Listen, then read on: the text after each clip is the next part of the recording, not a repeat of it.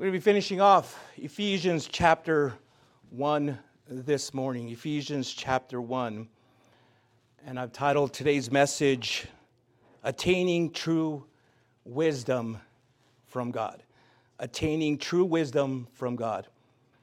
It was J.C. Ryle, the first bishop of Liverpool, who was reported to have said, "In His Word, God reveals His will. And by prayer, we ask Him to do it."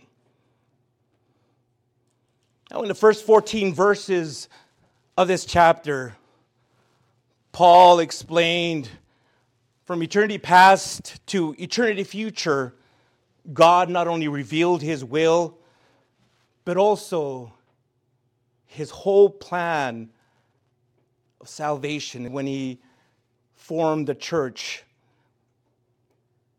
And in those verses also, he presented the wealth of spiritual blessings believers have been given through the work of selection of God the Father, the sacrifice of the Son, and the seal of the Holy Spirit. Well, in our passage today, the last part of Ephesians chapter 1, Paul will respond to what he just said with a prayer that his readers would comprehend the riches of their glorious inheritance in Christ.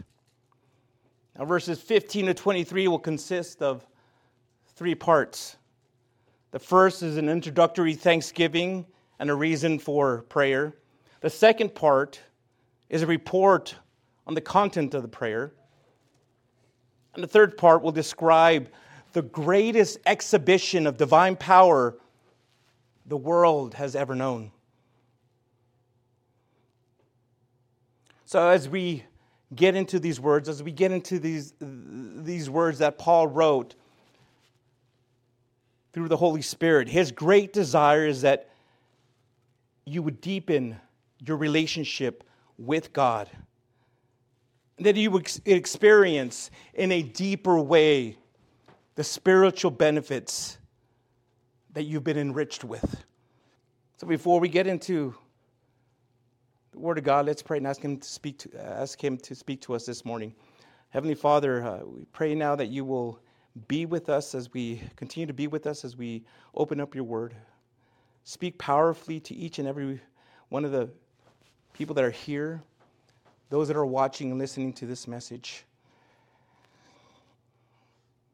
Everyone's going through different situations, different circumstances, some good, some bad. Only you know, Lord,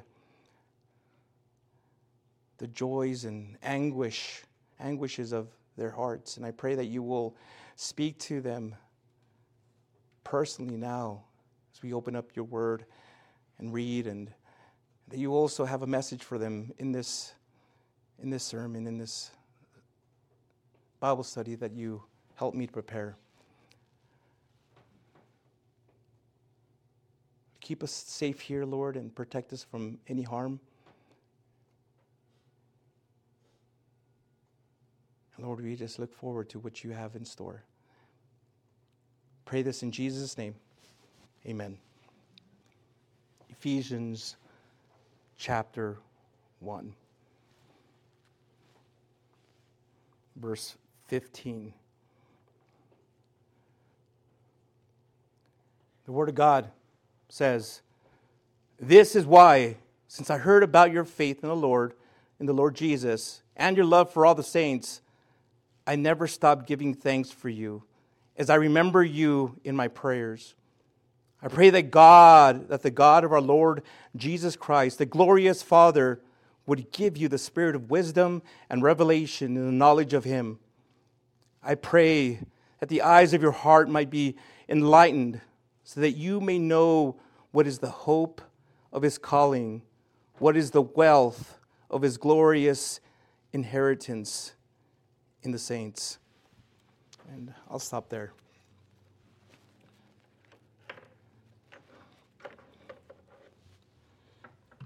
In case you weren't with us when we covered verses 3 to 14 the past couple weeks, there in one long sentence, Paul explained to his Christian readers the vast wealth of spiritual blessing they've received, including election, predestination, adoption, grace, redemption, forgiveness, wisdom, understanding, knowledge of the mystery of His will, the sealing of the Holy Spirit, and inheritance.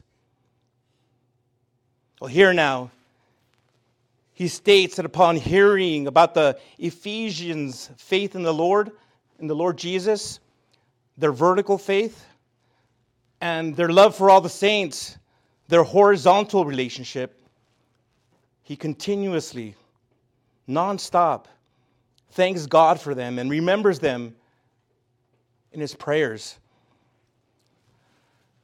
Now, I want to point out a couple things about how verses 15 and 16, they tell us two ways spiritual progress is developed.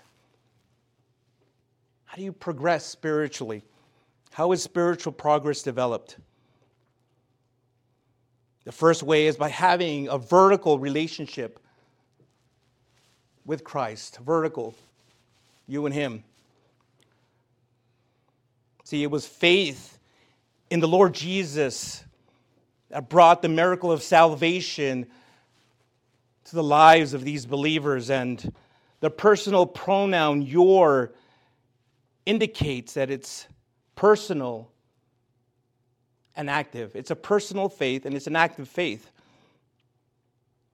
The second way that spiritual progress is developed is by horizontal relationship with other Christians, other believers everywhere. Not just here in the church, in this church, but all around the world.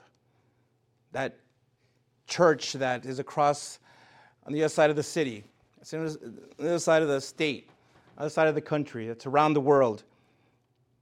Developing a horizontal relationship with your brothers and sisters in Christ. See, a love for all the saints, it demonstrates a transforming reality of a believer's conversion. But here's the thing. You can't have one without the other.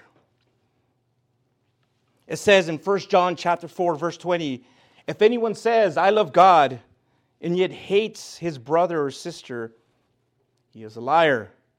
For the person who does not love his brother or sister whom he has seen cannot love God whom he has not seen. So you see, by having a vertical relationship with God, it's going to lead to a horizontal relationship with other Christians. When those relationships are in tune with one another, like Paul, it's going to be common. It's going to be very likely that you won't stop giving thanks for other believers, for your brothers and sisters in Christ, as you remember them in your prayers. Now, after this, in verses 17 through 19, he shares four specific ways that Paul prays for true believers. In verse 17, he prays for spiritual illumination. And there he says, I pray that the God of our Lord Jesus Christ, the glorious Father, would give you the spirit of wisdom and revelation in the knowledge of Him. Notice that he doesn't ask God to give them what they don't have, but rather prays that God would reveal to them what they already have. But here he makes four specific requests in just these two verses in this prayer. Before we look into those, there's two more facts I want you to realize, to understand. First, enlightenment, illumination comes from the Holy Spirit. He is the Spirit of wisdom and revelation. See, with a person, a human being's natural mind, an unregenerate mind, a mind that hasn't been enlightened by the Holy Spirit, they won't be able to understand the things of God. It's going to be impossible for them. As 1 Corinthians chapter 2, verses 10 through 16 says, "But the person without the Spirit does not receive what comes from God's Spirit, because it is foolishness to him. He is not able to understand it, since it's evaluated spiritually. The spiritual person, however, can evaluate everything, and yet he himself cannot be evaluated by anyone. For who has known the Lord's mind that he may instruct him? But we have the mind of Christ." You get that? I mean, unless a person is born again, unless they've been enlightened by the Holy Spirit, illuminated by the Holy Spirit, they can read this book 1,000,000 times and even memorize it, but they're not going to understand it. Once a person is born again and the Holy Spirit makes their home in the heart of a person, that's when, again, everything, the lights turn on. And everything that's written in God's Word starts to really make sense. The Holy Spirit reveals truth to us from the Word, and then gives us the wisdom to understand it and apply it. Not only that, but He also gives us the power, the enablement to practice the truth, to practice what it says.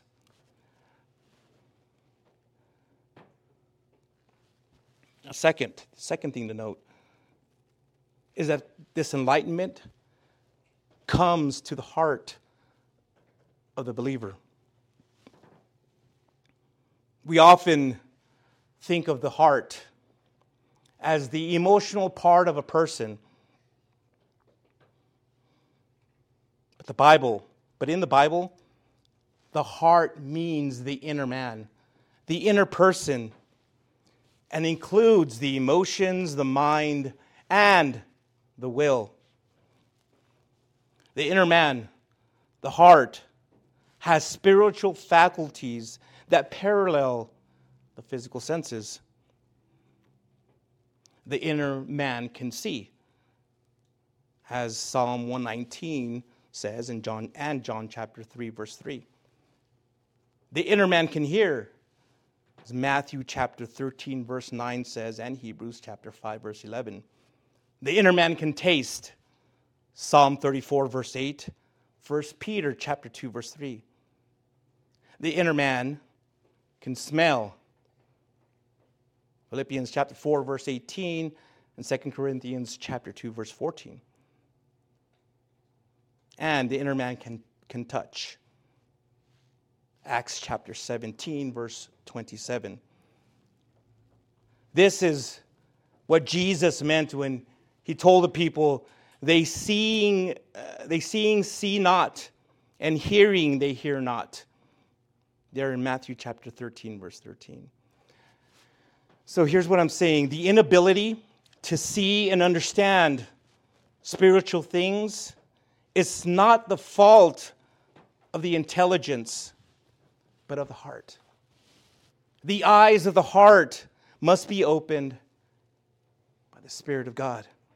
You're not going to get spiritual enlightenment by taking some acid trip, by smoking the ganja. No. True spiritual enlightenment, true spiritual wisdom comes from above. If you want to attain true wisdom, it comes from God alone.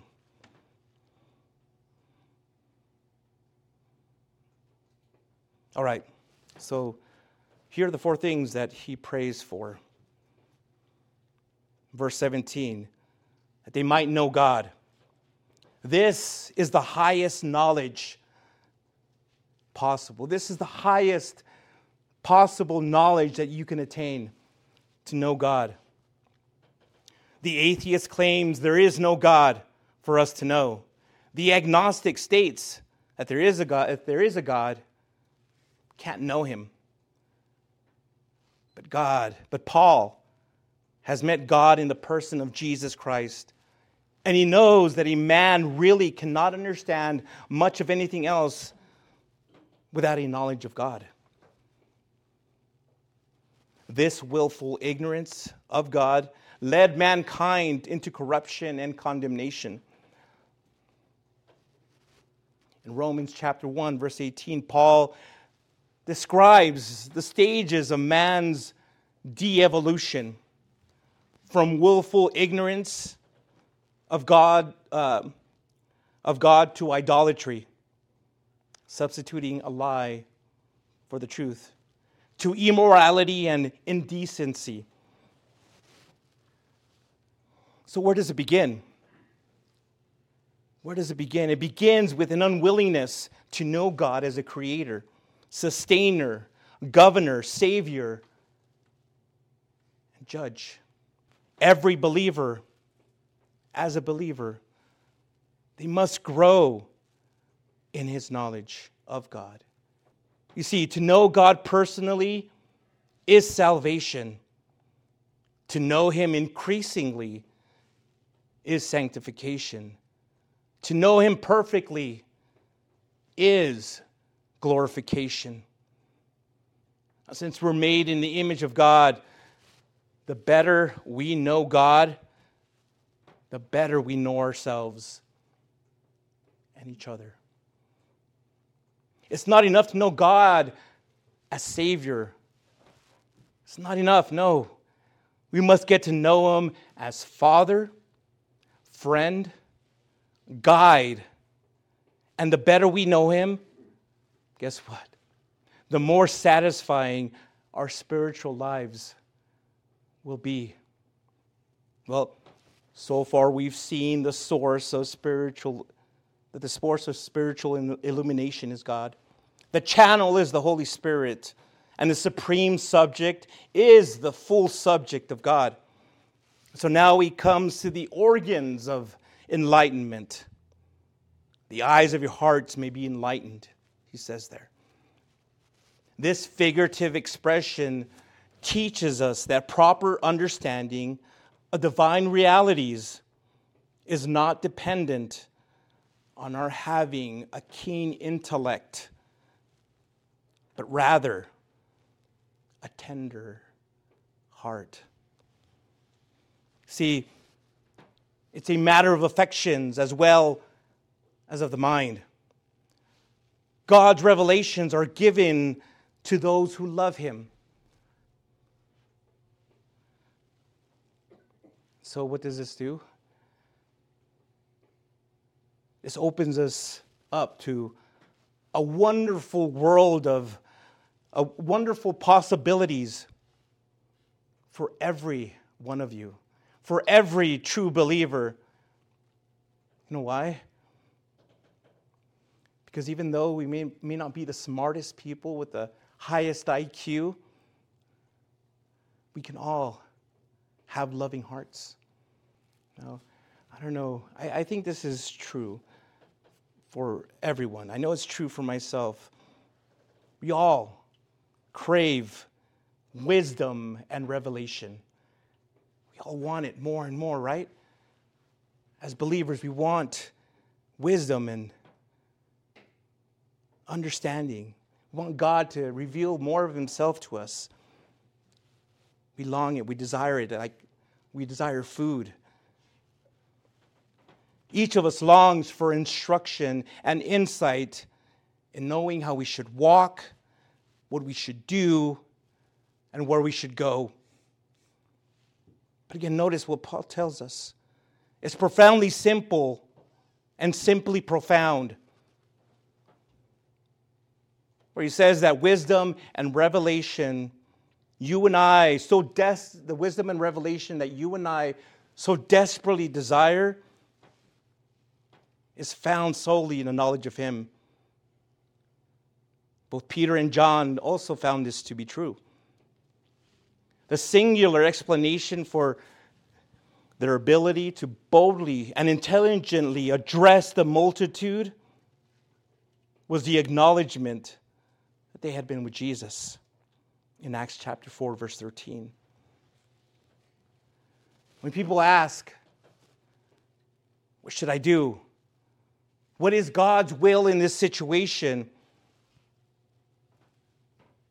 The answer is very simple, my friends.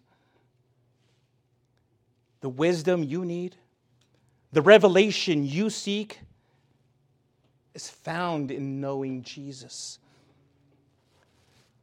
And how do we know Jesus? By spending time in the Gospels, by spending time in reading His Word. Everything that we need to know, He's given us. Everything that we need to know in this life, in this world, right now, is given to us in the Gospels. In those red letters that He spoke. You may be working your way through Ezekiel or chewing on Romans. Make sure, however, that you take time. That you take some time out of your day to take in something from Matthew, Mark, Luke, or John. See, I believe that the real key to understanding God's will for your life is to continually focus on Jesus. There's only one Isaiah, only one Hebrews. There are 4 Gospels. Could it be that in this, God is saying, I don't want you to miss this. Whatever else you're learning, the key to it all is my Son. Man, I just got goosebumps thinking about that. The key to it all is my Son. Just as Jesus said on the Emmaus road, all Scripture points to Him. So if you're spending time with Him in the Gospels, the rest of the Word, the rest of the Word become more clear. The Holy Spirit makes His home in you and starts revealing these things to you. When you read the Gospels, you're like, oh, I get it.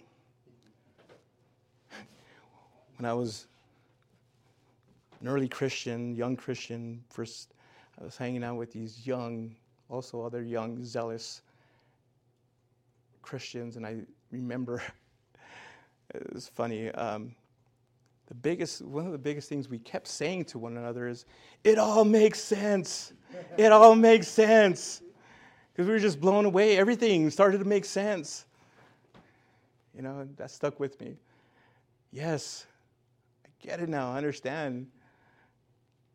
I wouldn't have.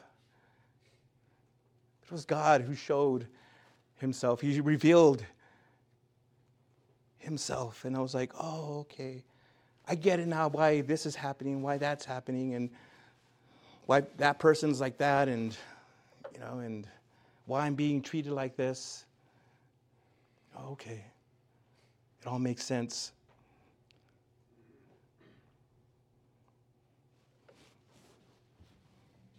So, once the eyes of the heart are enlightened, the second thing Paul specifically prays for there in the beginning of verse 18 is that we might know God's calling. In the Christian vocabulary, the word called is an important word.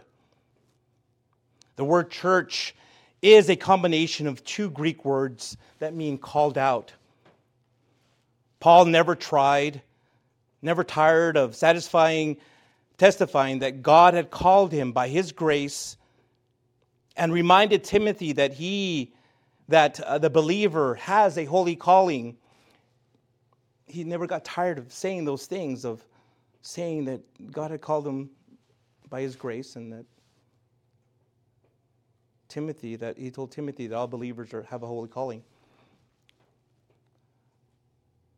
We have been called we've been called out of darkness into His marvelous light. 1 Peter chapter 5, verse 10 says, and have been called to His glory, or called to glory. Let me repeat that. We have been called out of darkness into His marvelous light, and have been called to glory. God calls us by His grace, not because of anything we've done, not because of any merit that you have accomplished or that you might possess. No, God calls us by grace and grace alone. Amen. Paul wants us to understand the hope that is ours because of this calling there he will tell us there in Ephesians chapter 4, verse 4. Now, some callings offer no hope, but the calling we have in Christ, it assures us. It assures us of a delightful, wonderful, beautiful, and glorious future. Keep in mind that the word hope in the Bible does not mean hope so. Like a child hoping for a toy, for a phone, for a PS3. It's not that kind of hope. The word carries with it assurance for the future. See, the believer's hope is, of course, the return of Jesus Christ for His church. When we were lost, we were without hope. But in Jesus Christ, guess what? 1 Peter chapter 1, verse 3 tells us that we have a living hope.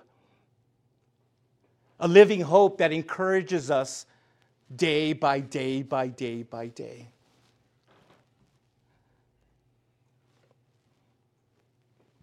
Dr. Kenneth Chafin, a well-known Baptist author, tells us about the pastor and deacon who were visiting prospective members and drove up to a beautiful suburban home surrounded by velvet lawn and gorgeous landscaping. Two expensive cars stood in the driveway. And through the picture window, the men saw their prospect lounging in an easy chair and watching his big screen TV. The deacon turned to his pastor and said, "What kind of good news do we have for that guy? What kind of good news do we have for him?" See, the point of that is how prone are we to confuse prices and values. It can be very easy. Ephesus at that time was a wealthy city. A wealthy city. It boasted the temple of Diana, one of the wonders of the ancient world. Today, Ephesus is an archaeologist's paradise, but all of its wealth and splendor are gone. But the Christians that once lived there in Ephesus, those Ephesian Christians, guess what? They're up in heaven right now. Today, they're in heaven, enjoying the glory of God. The hope that belongs to our calling should be a dynamic force in our lives, encouraging us to be pure, obedient, and faithful. Pure, obedient, and faithful. See, the fact that one day we shall see Christ and be like Him, it should motivate us to live like Christ today. The second half of verse 18, we see the third thing Paul prayed for. That we might know God's riches. This phrase here doesn't refer to our inheritance in Christ, as it said in verse 11 there in chapter 1, but his inheritance in us. Now, this is an amazing truth, that God should look on us as part of his great wealth. He sees you as his treasure. Just as a man's wealth brings glory to his name, so God will get glory from the church, because that's what he has invested in us. That's what he has invested in us. When Jesus Christ returns, we shall be, as verse 6 says, to the praise of the glory of his grace. The praise of the glory of his grace. I tell you this, church. God deals with each and every one of us on the basis of our future, not our past. He said to cowardly Gideon in Judges chapter 6, verse 2, "The Lord is with thee, thou mighty man of valor." Jesus said to Andrew's brother in John chapter 1, verse 42, "Thou art Simon, and you shall be called Cephas," a stone. Gideon did become a mighty man of valor, and Simon did become Peter, a rock. We Christians, born-again believers, live in the future tense. Our lives are controlled by what we shall be when Christ returns. See, because we are God's inheritance, we live to please and glorify him. This truth suggests to us that Christ will not enter into his promised glory until the church, all born-again believers, are there to share it with him. He prayed for this before he died, and this prayer will be answered. Christ will be glorified in us, and we will be glorified in him. So knowing this should lead you. It should lead you into a life of dedication and devotion to the Lord. All right. Now in the last section that we're going to read there in chapter 1, we'll be seeing Paul's fourth prayer, as well as a description of the greatest exhibition of divine power the world has ever known. So let's pick up where we left off. Ephesians chapter 1. Actually, I'm going to Ephesians chapter 1, verse 19. Let me back up a little bit. Let me start the sentence right. Verse 18, and then I'll read the rest of the passage. "I pray that the eyes of your heart might be enlightened, so that you may know what is the hope of his calling, what is the wealth of his glorious inheritance in the saints, and what is the immeasurable greatness of his power towards us who believe, according to the mighty working of his strength." Verse 20, "He exercised this power in Christ by raising him from the dead and seating him at his right hand in the heavens, far above every ruler and authority, power and dominion, and every title given, not only in this age, but also in the one to come. And he subjected everything under his feet and appointed him as head over everything for the church, which is his body, the fullness of the one who fills all things in every way. Man, what a powerful word there. Oh, man.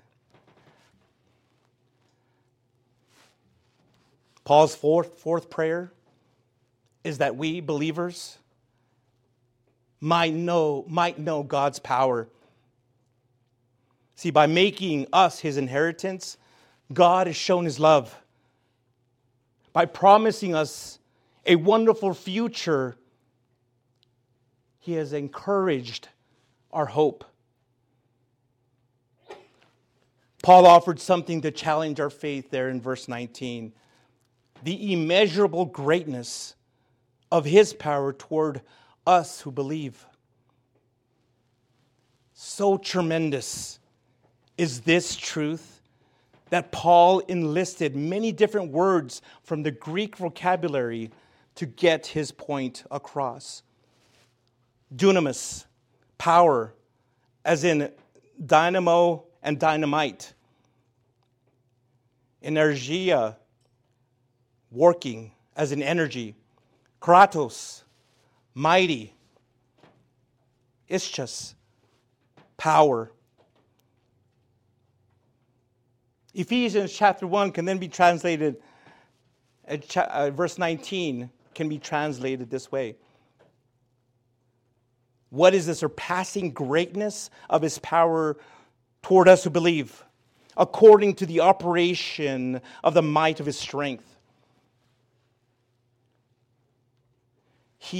Paul is talking about divine, dynamic, eternal energy available to us.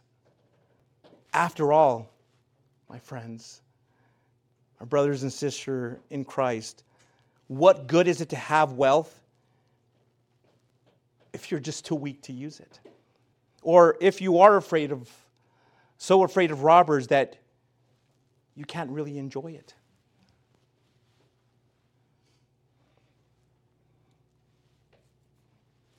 John D. Rockefeller was the world's first billionaire. It's said that for many years he lived on crackers and milk because of stomach problems, because of stomach troubles, caused by worrying about his wealth. More money, more problems, right? He rarely had a good night's sleep, and guards stood constantly at his door. Wealthy, but miserable. I've heard that the more money you have, the more you worry about keeping it.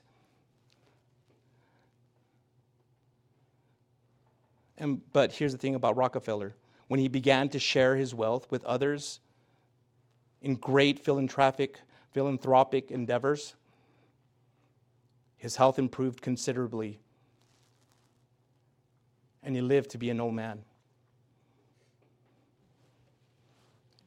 We Christians need power for several reasons. To begin with, by nature, we're too weak to appreciate and appropriate this wealth and use it as we should. Matthew chapter 26, verse 41 says this: the spirit is willing, but the flesh is weak. To turn this vast spiritual wealth over to a mere human being, living by human wisdom and human strength, you know what it would be like? It would be like handing an atomic bomb to a 2-year-old. See, God's power enables us to use God's wealth. But there's a second reason why we need God's power. There are enemies who want to rob us of our wealth. We can never defeat these spiritual foes on our own power. But we can through the Spirit's power.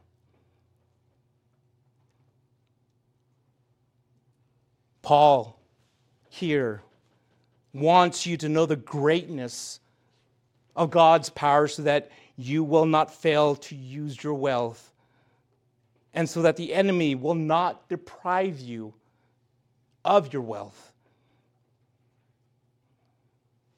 This power that he's talking about here, it's seen in the resurrection of Jesus Christ.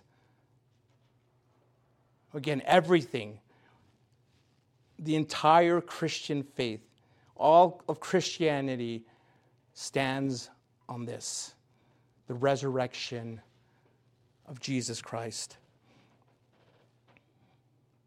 In the Old Testament, people measured God's power by his creation or by his miracle at the exodus of Israel from Egypt.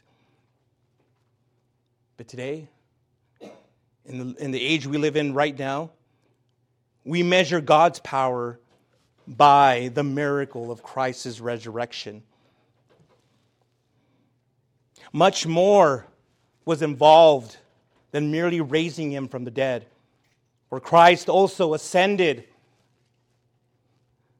to heaven and sat down in the place of authority at the right hand of God. Understand that? You see that? He's not only Savior, but he's also sovereign. Jesus isn't only Savior, but he's also sovereign. What does that mean? No authority or power, human or in the spirit world, is greater than Jesus Christ, the exalted Son of God. Amen? Isn't that great? No one at all, past, present, or future, will ever be greater than Jesus. He is far above all, and no future enemy can overcome him. Why? Because he has been exalted far above all powers.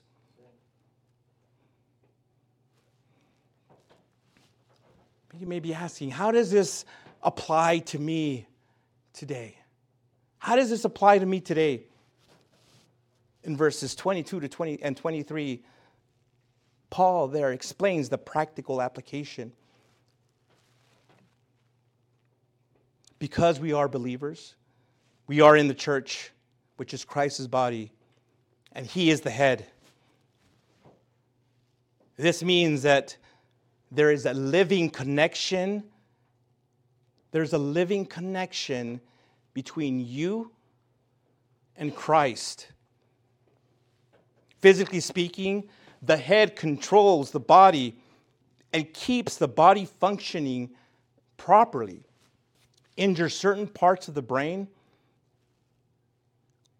and you handicap or paralyze corresponding parts of the body. My friends, brothers and sisters in Christ, Christ is our spiritual head. Through the Spirit, we are united to him as members of his body. This means that we share his resurrection, ascension, and exaltation. When we get to chapter 2, verse 6, Paul will tell us that we too are seated in the heavenlies and all things under our feet. No wonder Paul wants us to know the exceeding greatness of his power toward us. See, apart from his power, we cannot draw on our great wealth in Christ. The power of the Holy Spirit through the resurrected, ascended Christ is available to all Christians by faith. His power is toward us who believe. It is grace that supplies the wealth, but it is faith that lays hold of the wealth. We're saved by grace through faith, and we live by grace.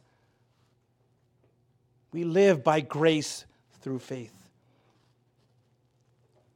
Let me repeat that once again. We are saved by grace through faith, as it says there in Ephesians chapter 2, verses 8 and 9. And we live by grace through faith. It says there in 1 Corinthians chapter 15, verse 10. In the four Gospels, we see God's power at work in the ministry of Jesus Christ. But in the book of Acts, we see that same power at work in ordinary men and women, members of the body of Christ. What a transformation took place in Peter's life between the end of the Gospels and the beginning of Acts. What an amazing transformation there.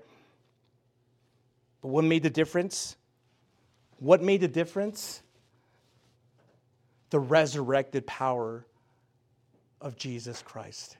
Amen. The greatest power shortage today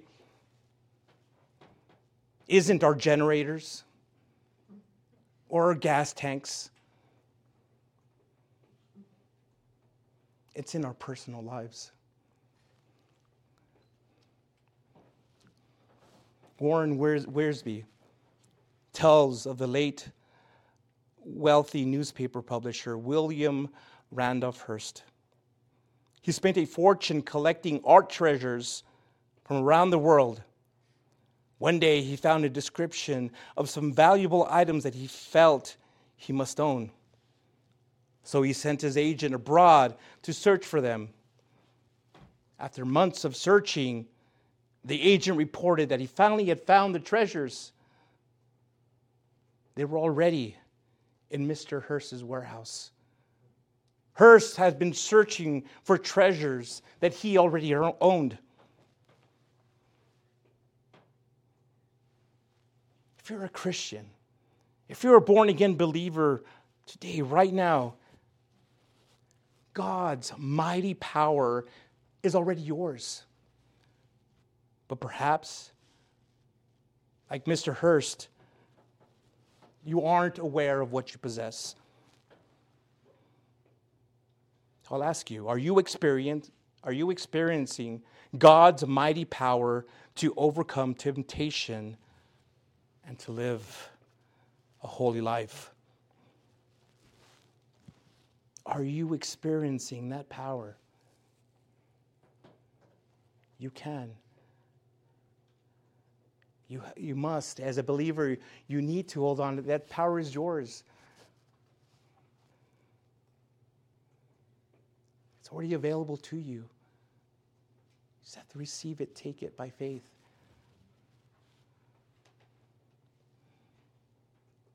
Ask the Holy Spirit to reign wild in your heart, to start removing those things that shouldn't be there. This life, He created for you to love, to enjoy. Do you look around and see the beauty of this world? To see the beauty in people, to see what could be, the possibilities. So now I ask another question. Having gone through these prayers, these things that he prayed for believers, will Paul's prayer be answered in your life? Will you, starting today, begin to know by experiencing God, God's calling, God's riches, and God's power?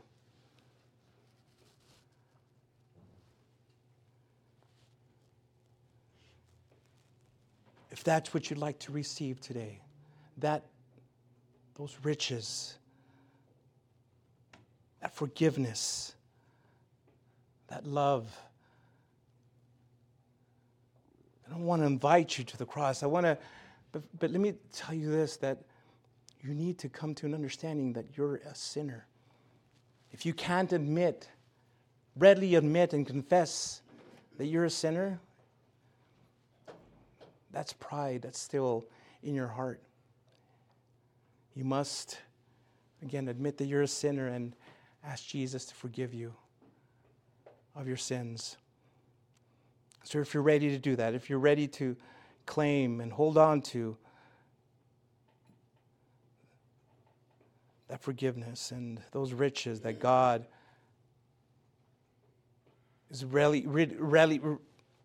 to give to you, all you've got to do is just ask Jesus to be your Lord and Savior. So, again, if you've never prayed before and you want to be forgiven of your sins, I want to lead you in a prayer to do that and to become born again. So wherever you're at, I want you to close your eyes and bow your head, and with all your heart, with all sincerity, again, soften your heart. Pray this.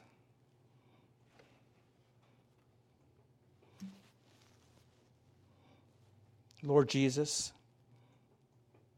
I admit that I'm a sinner. And I ask for your forgiveness. I believe you died for my sins and rose from the dead. I now turn from my sins and confess you and you alone as my personal Lord and Savior. Jesus, thank you for dying for me. Thank you for forgiving me. And thank you for saving me. So now I ask you to fill me. Fill my entire heart with the Holy Spirit, so that He may help guide me and strengthen me with this power that we talked about today in my new born-again life. In your name, amen. If you truly pray that with all sincerity, God has just handed you a treasure. Vast spiritual treasures. Let us know that you prayed that prayer. We would like to hear about that. If you need help in your next steps of your Christian walk, we want to maybe help you with that as well. God has an amazing plan for you. And He's going to do some amazing and great things in your life. Just keep your eyes on Jesus. Keep your eyes on the cross. Hold on to Him. He'll give you that power, that strength that you need. Remember, you can't do it on your own. You've tried and it didn't work. Holy Spirit will give you that power now. I hope you have a great week. Thank you for joining us. Again, all I ask is that you share this message if it blessed you.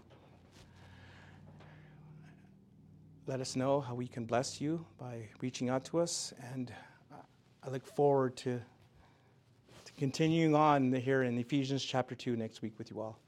Have a great week. I love you. Goodbye. Thank you so much for visiting us here at Fresh Vision Calvary Chapel. We hope we were blessed by Pastor Angel's message. For more information about Fresh Vision Calvary Chapel, such as our service time or how to get connected, please visit our website at fvccelp.com. If the Lord is leading you to give to the ministry of Fresh Vision Calvary Chapel, there's a PayPal link in the video description below. Once again, thank you so much for visiting us here at Fresh Vision Calvary Chapel. We hope to see you again soon.